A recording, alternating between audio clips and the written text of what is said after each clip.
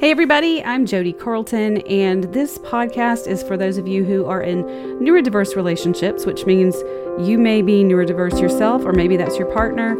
And neurodiverse means you have neurodiverse traits like autism, autistic traits. Some of you may call it Asperger's. So anyway, this podcast is for you. And if you've been tuning in and listening to the episodes this summer, this has been a kind of a mini series, a mini season. I've been sharing my neurodiverse family and friendships with you.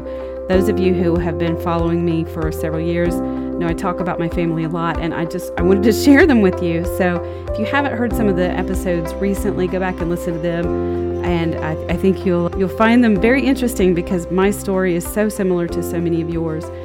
And I know in the last episode, I mentioned that I've had a really good conversation to share with you with my best friend, Kathy, who has her own neurodiverse family, and she herself has some pretty significant neurodiverse traits that she shares with you. And we talked about our own relationship and how we navigate that, and I'm so excited for you to hear it. But we've decided to change up our programming a little bit, so that episode's going to be next week.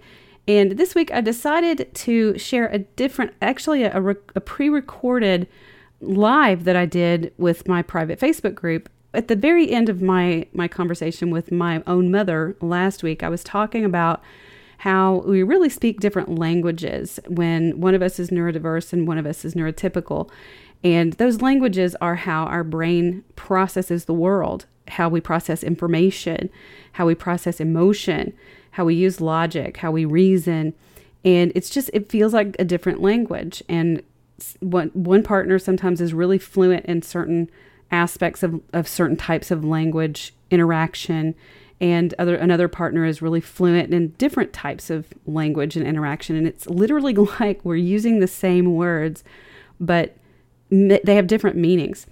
And so it reminded me of when I went live one day in my Facebook group, my private Facebook group. And if you're not in there, the link is in all of my episode descriptions. I really encourage you to join. It's a fantastic group. We are a very high integrity group in there. We don't allow any drama, no bashing of anybody. And the members just really learn a ton from each other. We have neurodiverse, neurotypical partners in there and lots of really great conversation. But anyway, I went live in there one day and talking about speaking these different languages. And I just wanted to share that live with you here because I think it's just really applicable to this series. So that's what the rest of this episode is today. So stick around and listen up, and then be sure and tune in next week for part 1 of my conversation with Kathy. My mind is always on you guys. I'm always thinking about you guys. And I was thinking about this analogy about these different languages that we speak. And I wanted to tell you about it because I think this might be a really cool framework for all of you, whether you're neurotypical or you're autistic. So I have these really great friends.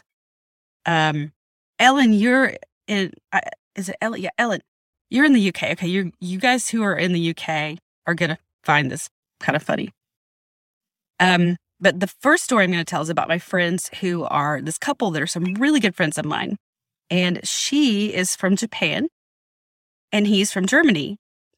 And she doesn't speak German, and he doesn't speak Japanese, but they both speak English. And so this is the common language that they have to speak to each other.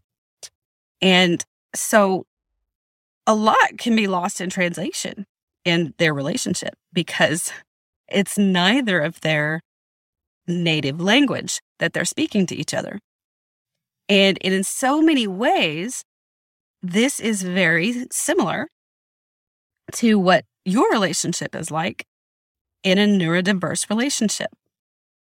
And I'm assuming you actually both speak the same language, English, or whatever the language is where you are. If you speak different native languages, then you've got an extra layer of difficulty there. What my friends have a beautiful relationship, though, because they have had to learn to really pay attention to the fact that they're going to use that language differently, and that they have to be curious they have to be curious and investigate. Because if you've ever learned a foreign language, and Ellen, there's even a funnier part here about you in the UK. Just wait for it. If you've ever learned a foreign language, you know that sometimes you use words and expressions not quite right. If you've ever known someone who speaks, I'm a native English speaker. And so when someone who's from another country that has a different native language, they might use an expression or a phrase that translates literally correctly, but it's not quite how we use it here in the English, in American English. And so it's kind of like, no, didn't quite get that right. And so in a lot of ways, that can be similar to how folks on the spectrum use English in a very literal way. And they don't understand the subtle nuances and the cliches and the figurative language. It's a lot of the folks on the spectrum that I've worked with have told me it's like English, their native language. They've even said speaking human is like a second language to them. So my analogy that those of you in the UK are going to find funny, even those of us who speak the same native language, sometimes there can be differences if we're from different parts of the world. So I lived in Ireland for a while. So the English there is similar to the English in the UK in terms of phrases and expressions and terminology. And we made, who's my ex-husband now, we made quite a few blunders when we lived there. Hi, Amanda. How are you today? So I'm going to tell you guys a couple of the blunders we made. And those in the UK, you're going to laugh. And the ones here, you're not going to know what I'm talking about.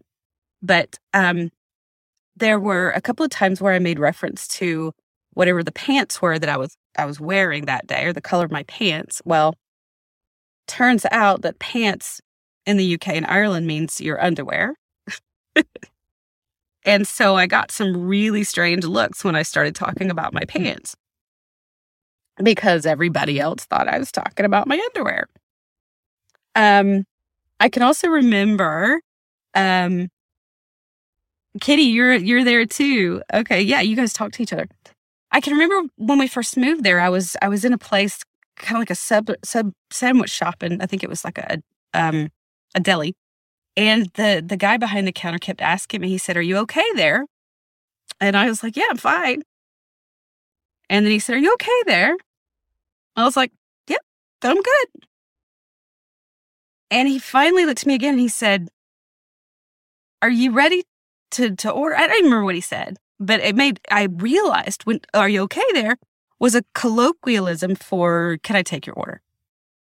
And I didn't understand that that's what he meant. And so again, I was being very literal with what he was saying to me, just like an Aspie would with the literal language. I didn't understand the cliche, the colloquialism. So I wanted to use this analogy with you guys because this is very much what it's like for those on the spectrum.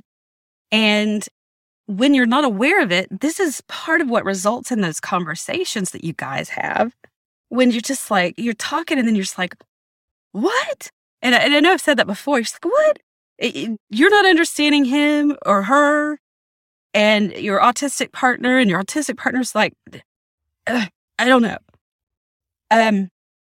So keep this in mind. This is why it's so important to be curious and inquisitive. Just like my friends from Germany and Japan, they already know that their common language is going to be different and that they're going to miss some things in translation. So they're curious. They have to inquire and they have to clarify. So when you're talking to your partner, remember that you don't use language the same. And neurotypical folks, you speak a language of emotions. Some autistic folks don't speak that language. it's not a language that they speak and understand. I was on with a client earlier today who's autistic guy, and I was explaining to him how neurotypicals, we have a literal spoken language, but there's always a meta language, which is like the secondary language in everything we say and do. There's an addition, there's a meaning, there's a meta language. It's the implied. There's an innuendo. There's the extra meaning that's there, and we get that meaning from body language cues and context, and that's why we're looking for the hidden meaning sometimes in what our autistic partners say, because that's what we're used to as neurotypicals. And when they say things that are kind of blunt and abrasive sometimes, we're looking for that. What did he mean by that? And our autistic partners are like, well, I meant exactly what I said. And sometimes I advise you guys to get clarity and ask for clarification. And you've given me feedback that your autistic partners are like, I meant what I said. When we're wanting to clarify, what did you mean by that? So sometimes you might want to just take him for what he said, take it for what it's worth, and recognize that you're looking for that meaning because you're neurotypical. If you've been listening to this podcast or watching my videos for any time at all, you've heard me talk about the communication program that I developed for my own neurodiverse relationships. It's been life-altering for so many people, and I really want to make it available to you, even if money is kind of tight. It's called Crack the Communication Code. This program is normally $175, but I'm offering it to you right now for whatever you want to pay. So that means you can get it for free or pay whatever you feel like you can afford. Access it today. Go to jodycarlton.com. But sometimes you might want to just stop and think about what he said, the literal meaning of what he said, and take it for what it's worth. And know that there's not a hidden agenda. There's not a meaning there. So you get the pants analogy. It was horrible when I told people my pants were wet. It's horrible. So embarrassing. Pants means trousers, like the what you wear on your lower half. And in the UK, it actually means, in the UK and Ireland, it means underwear. That's what it can be like for someone with autism to make a blunder like that and not realize what they've done. So you have to ask clarifying questions. You have to try to find a language, kind of like my friends, the one from Germany and the one from Japan. You have to figure out how to use a language that you both speak. I know emotions, the language of emotions are very important to those of us who are neurotypical. And women on the spectrum speak it more than men.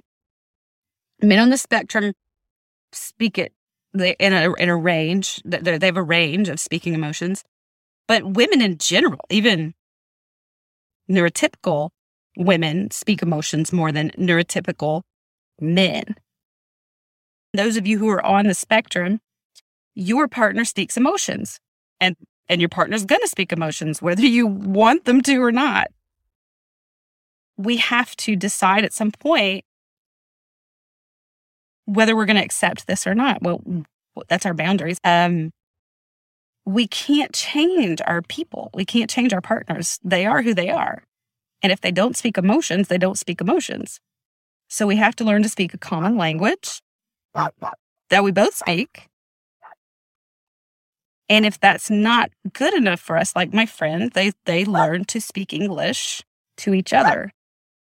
They could, neither one of them said, okay, my German friend didn't tell her, you have to speak German. This is the language we're going to speak. She didn't say, you have to speak Japanese. This is the language we're going to speak. They both said, okay, we're going to speak English to each other. That's our common language. That's what we're going to do. We're both going to butcher it sometimes, but this is what we're going to do. And you guys have to learn how to speak in a way that, in a language that you both speak.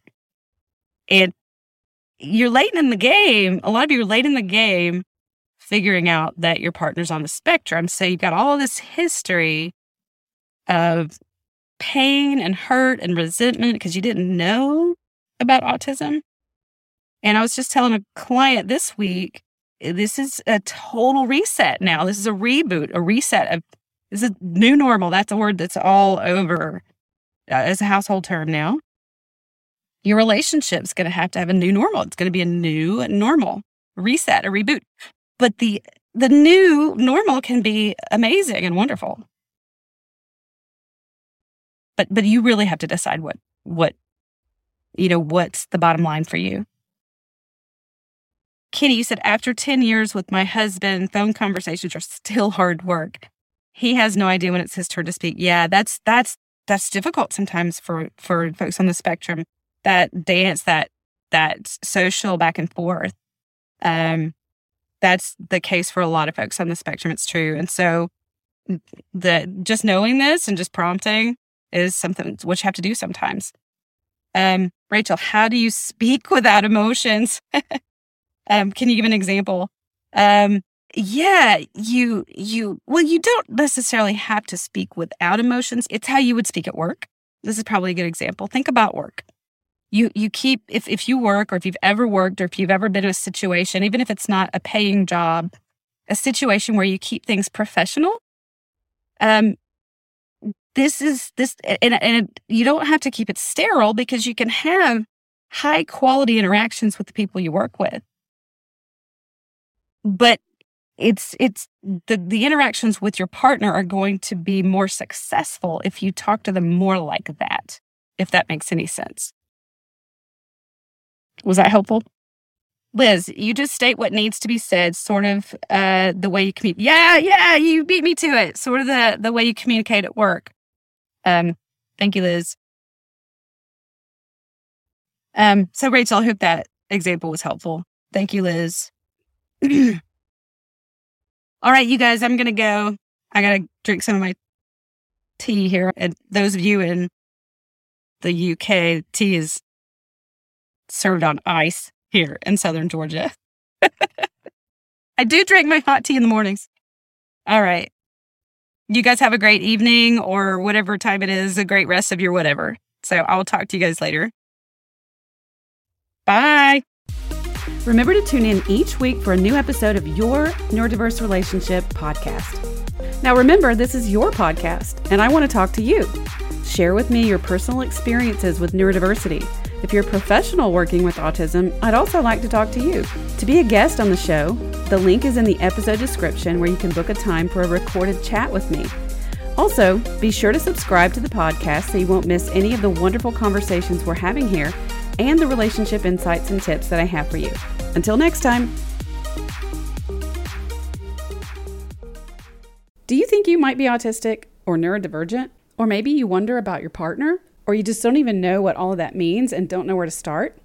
Come on over to jodycarlton.com. I have some quizzes for you to help you identify if you or your partner have traits in common with other people diagnosed as autistic. Or maybe your relationship seems so dysfunctional and toxic, and you're wondering if maybe your partner is actually narcissistic. I have a quiz for that too, and a video course to really help you get some clarity. If you really need some help in your relationship and you don't know where to start, I also have a questionnaire that will customize recommendations of all the resources I have available to you based on your specific needs. Get access to all of this at jodycarlton.com.